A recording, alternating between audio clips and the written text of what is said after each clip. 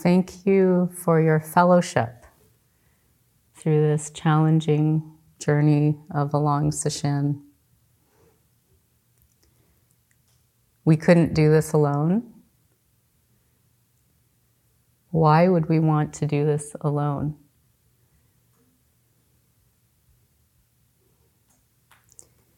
We've formed community through these inescapable conditions of sickness, old age, and death. We become intimately sealed together because we know that dukkha must be faced. These are deep points of connection. Really, how wonderful to have companions on the path.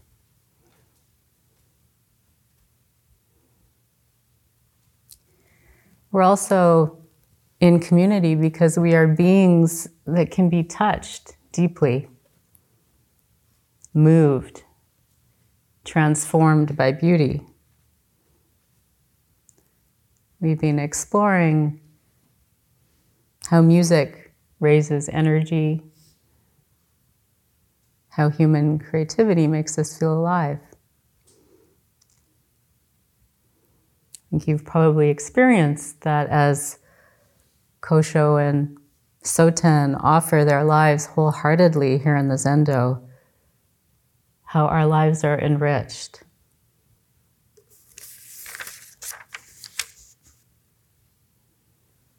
I'm sure you've noticed that listening from a place of stillness makes beauty even more vivid.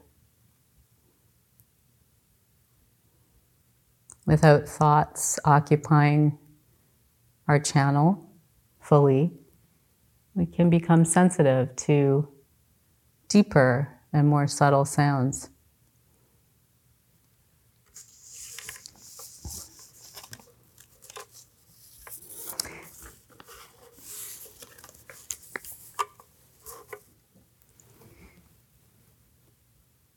As we practice listening deeply, we begin to bear witness to ourselves and to others. You may have noticed more complex feelings arising. Maybe unexplainable sadness, strange pains in the body, maybe even great surges of joy. Energies you can't explain. This is natural as we begin to open up to the rich palette of the universe, the rich palette of our broader lives. It's natural for this to feel disorienting, even scary.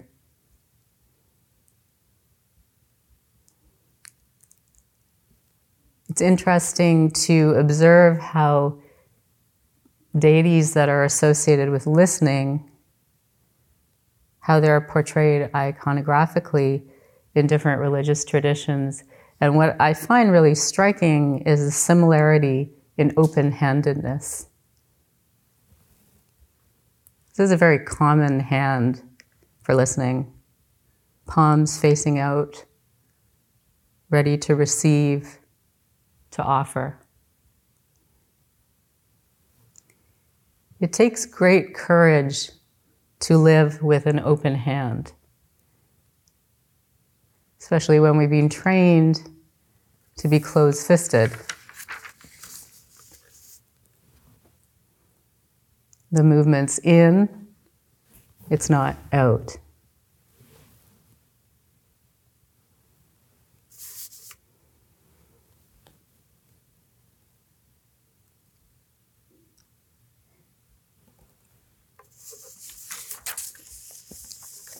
As we listened to music last night, one thing really stood out for me, other than the beauty of the music, that was the moment of silence at the end of the piece. The potency of the moment as sound disappears. What's really vivid is that this silence is not a vacant and barren land. It's not bereft of music. When you listen deeply, you can hear the pregnant quality. There's a sense of fullness.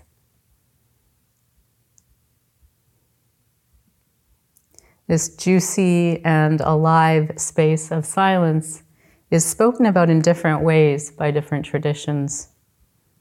We can call it the nada sound, the cosmic hum, celestial songs, the voices of angels, the hum of the planets.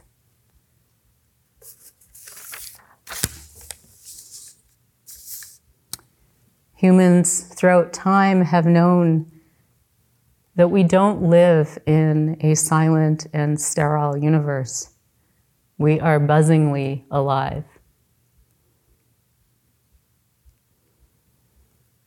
Maybe that's why there is so much careful consideration around speech in so many religious traditions. In fact, there are beings who choose not to utter a single word for years. They've taken the vow of mauna, silence. And the secular world may see them as socially maladjusted, unable to say anything interesting. But as spiritual practitioners, we may consider that they are involved in a deep listening practice. Perhaps they are awash in the subtle sounds of the universe,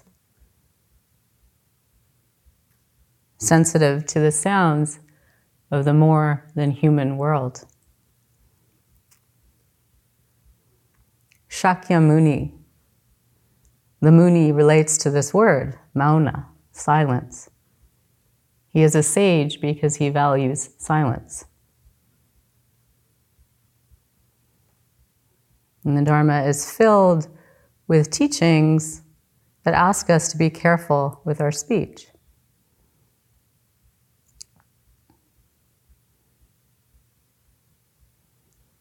Ask us to really consider, since silence is precious, filled with possibilities, are your words helpful, kind, useful, significant? Of course, here's the inherent awkwardness of giving a Dharma talk.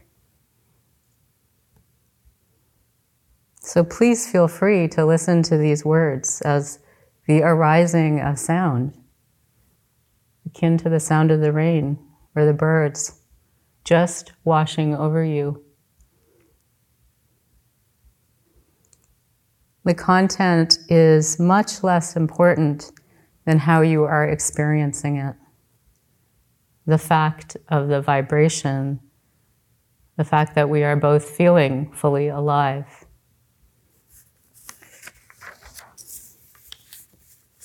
And that's up to both of us. What's the level of our attention? How are we listening? How are we making sound?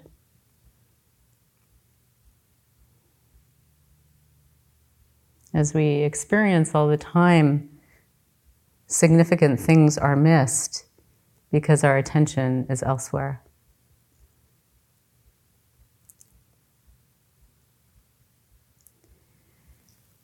Today, I'd like to talk a little bit and explore fullness, the potency that we can hear when the music ends, the buzzing and alive space from which sound appears and disappears.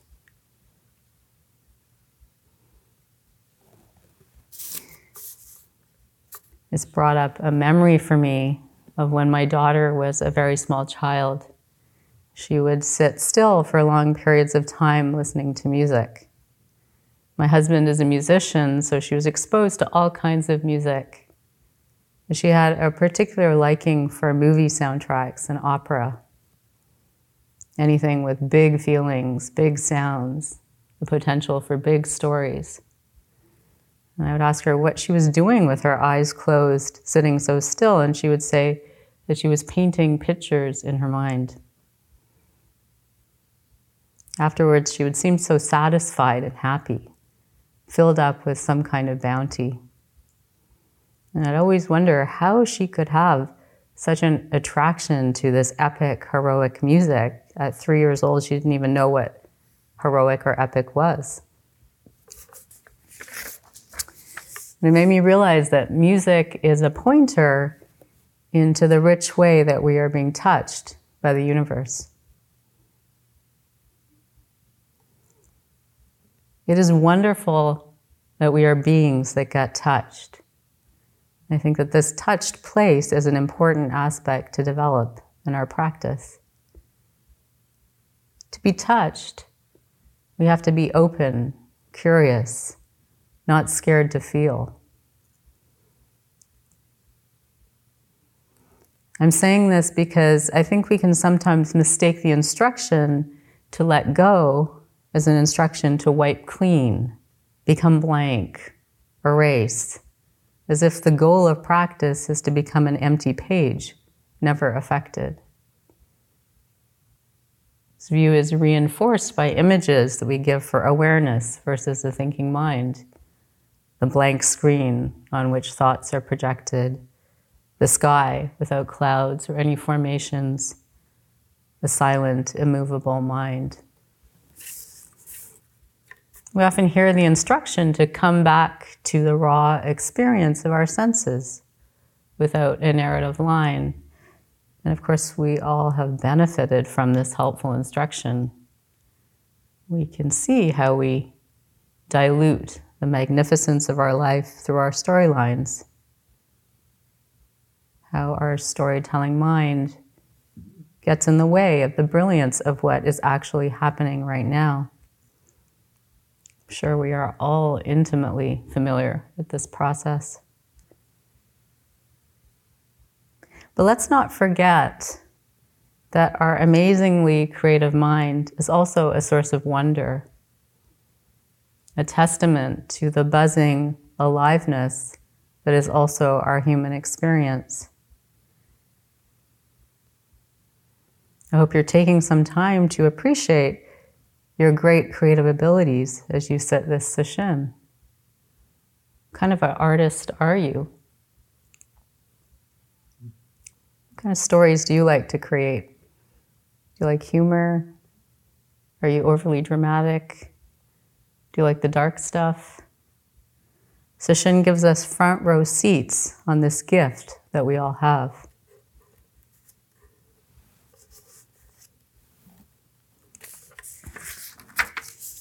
Our humanness is touching. Because of this, we are often caught in a double bind. Life presents us with messy scenarios, many shades of color, not just black and white. Life presents us with difficult choices, situations that can't be solved through the intellect. We need to learn how to steep in things, enjoy the gray space, enjoy the flurry of competing colors, competing voices, competing sounds. I've been thinking about this a lot as my daughter makes some big decisions about her life direction, all decisions both containing grief and joy. I get to see the suffering in choice, how difficult it is to feel it all through, even when it is all good. How quickly one wants to come to conclusions, to pick one door, to elevate one thing over the other, to get to a sense of certainty, to get to solid ground.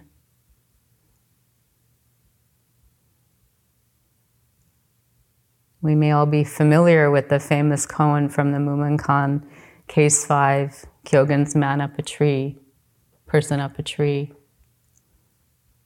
Kyogen said, "It is like a man up in a tree, hanging from a branch with his mouth. His hands grasp no bough, his feet rest on no limb. Someone appears under the tree and asks him, 'What is the meaning of Bodhidharma's coming from the West?' You can substitute any really important question. If he does not answer, he fails to respond to this wholehearted question. If he does answer, he will lose his life. What would you do in such a situation?"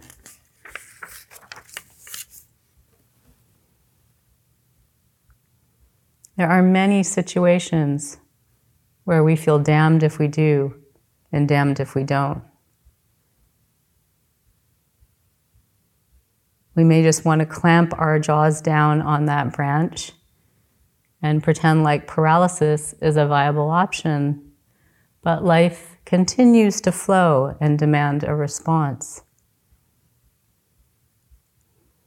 Even when we fix our jaws firmly on a sense of our life, our way, something may come forward to challenge our direction, offer some compelling and infuriating alternative.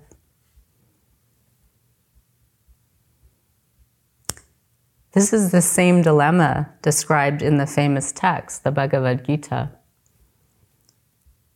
Does Arjuna win the battle and display his gifts at the cost of killing his own family? He has family on both sides of the battlefield. He is stopped in his tracks by this dilemma. Everywhere we turn, we are filled with these impossible choices and the need for a response. This is the fabric of our juicy life. How do we act? And from what place do we act? What is the nature of being stuck? Are we even the ones making the choices? These are central questions of spiritual life.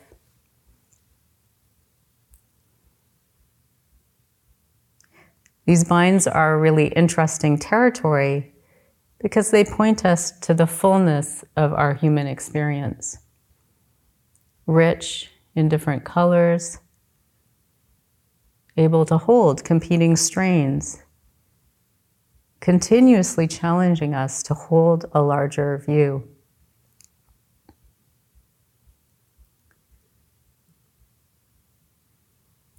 Spiritual work must include feeling into the full scope of who we are, feeling into the very bottom of things. And this is the great gift of Zazen, the method for this kind of deep investigation.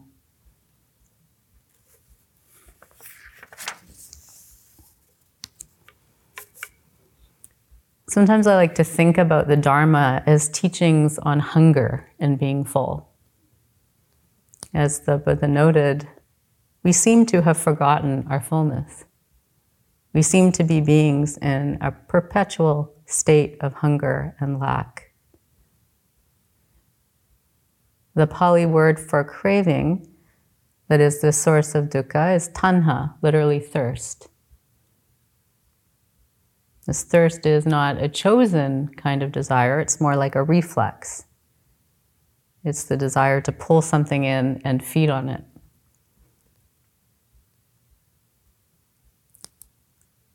The desire that's never satisfied because it just shifts from one sense base to another, from one sound to another, from one emotional need to the next, from one achievement to another goal.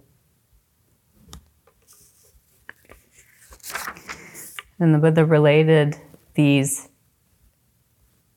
to 3 channels.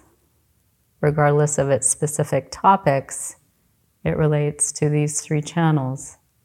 First being sense craving, kama, tanha, essentially craving for sensory pleasures, which also includes desire for and attachment to ideas and ideals, views, opinions, theories, conceptions, and beliefs. In the Buddhist teachings, thought is just another sensation. The second channel is craving to be something, bhava, tanha. This includes craving to be solid and ongoing, to be a being that has a past and a future, craving to prevail and dominate over others. And the third channel is craving to be nothing, to disassociate from an experience, vibhava tanha, craving to not experience the world, which really is a wish to be separated from painful feelings. Sesshin is the perfect container for all three of these cravings to arise. And of course, some form of desire is essential for spiritual aspiration. We need desire to come to Sesshin, to stay at Sesshin. This desire to apply oneself to practice is called chanda.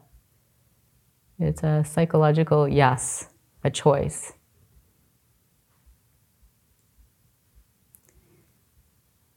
Maybe you could summarize Dharma training as the transformation of tanha into chanda. We begin to guide volition, grab and hold on to the steering wheel, and travel with clarity towards a deeper sense of well-being. So we're not trying to get rid of desire. Instead, we're trying to transmute it, take it out of the shadow of gratification and need, and use its aspiration and vigor to bring us into light and clarity. But we can only steer this machine of thirst if we feel into the fullness of life, the rich flavors.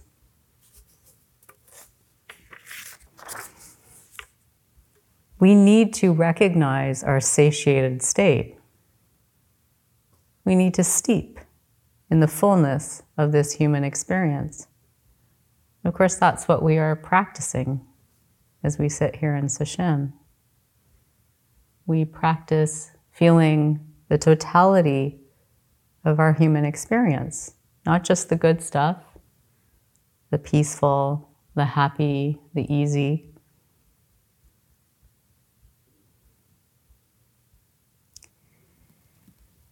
Today I want to introduce you to a technique from my dance training.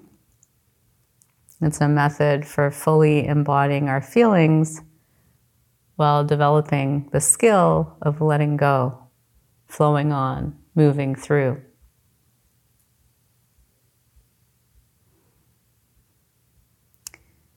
Expression in Indian classical dance training comes from the development of the non-abiding mind. This is a storytelling form. So in order to embody many characters, many moods, you can't get stuck in one. This practice is called the Navarasas, the 9 flavors. And it's taken from a text written in the 1st century called the Natya Shastra. It's a very famous text for Indian arts practice.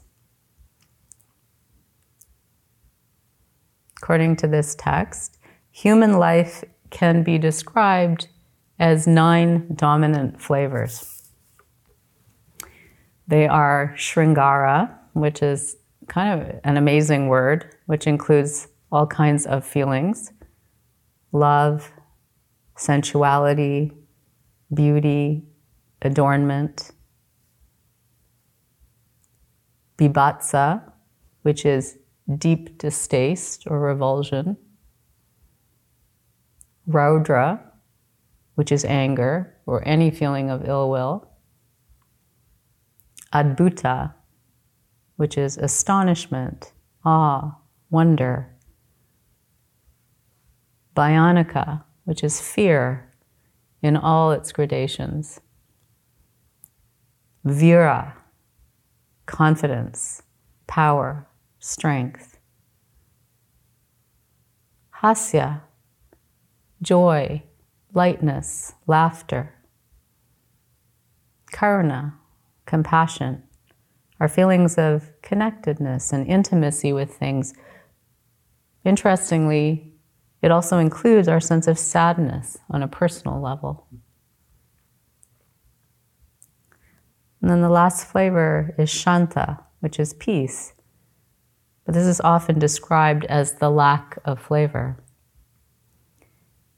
The idea is like the combination of spices needed to prepare a beautiful meal. We don't want to be too heavy-handed with any of these flavors.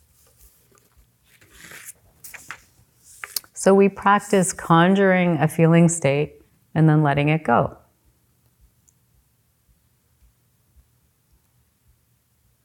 So I'm inviting you to dance in stillness. This is actually a dance piece, which was created to make these feelings vivid, these flavors.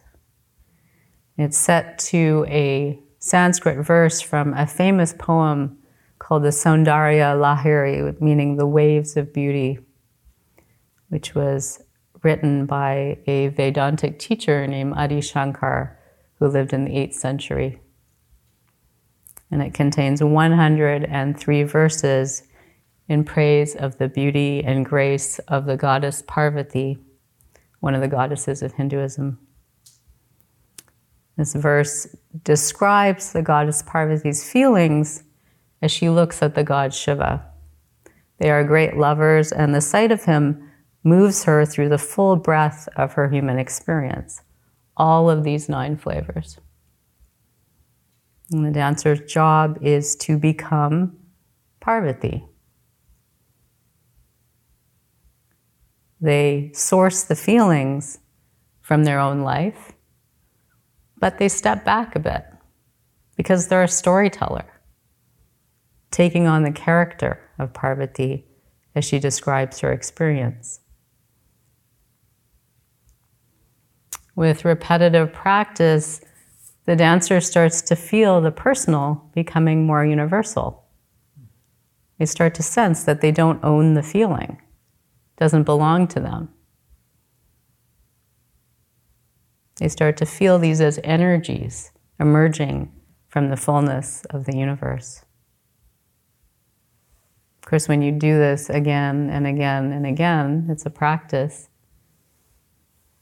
you start to flow.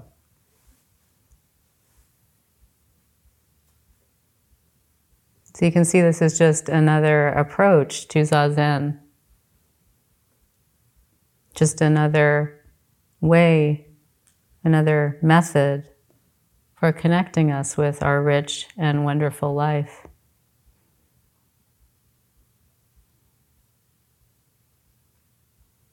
We can use music to stir us, to energize us,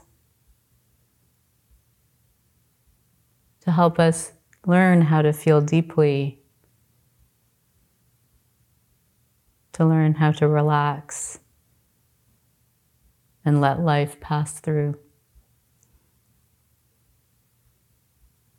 So may we all feel deeply, may we all let it pass through, and may we all enjoy the fullness of our lives together.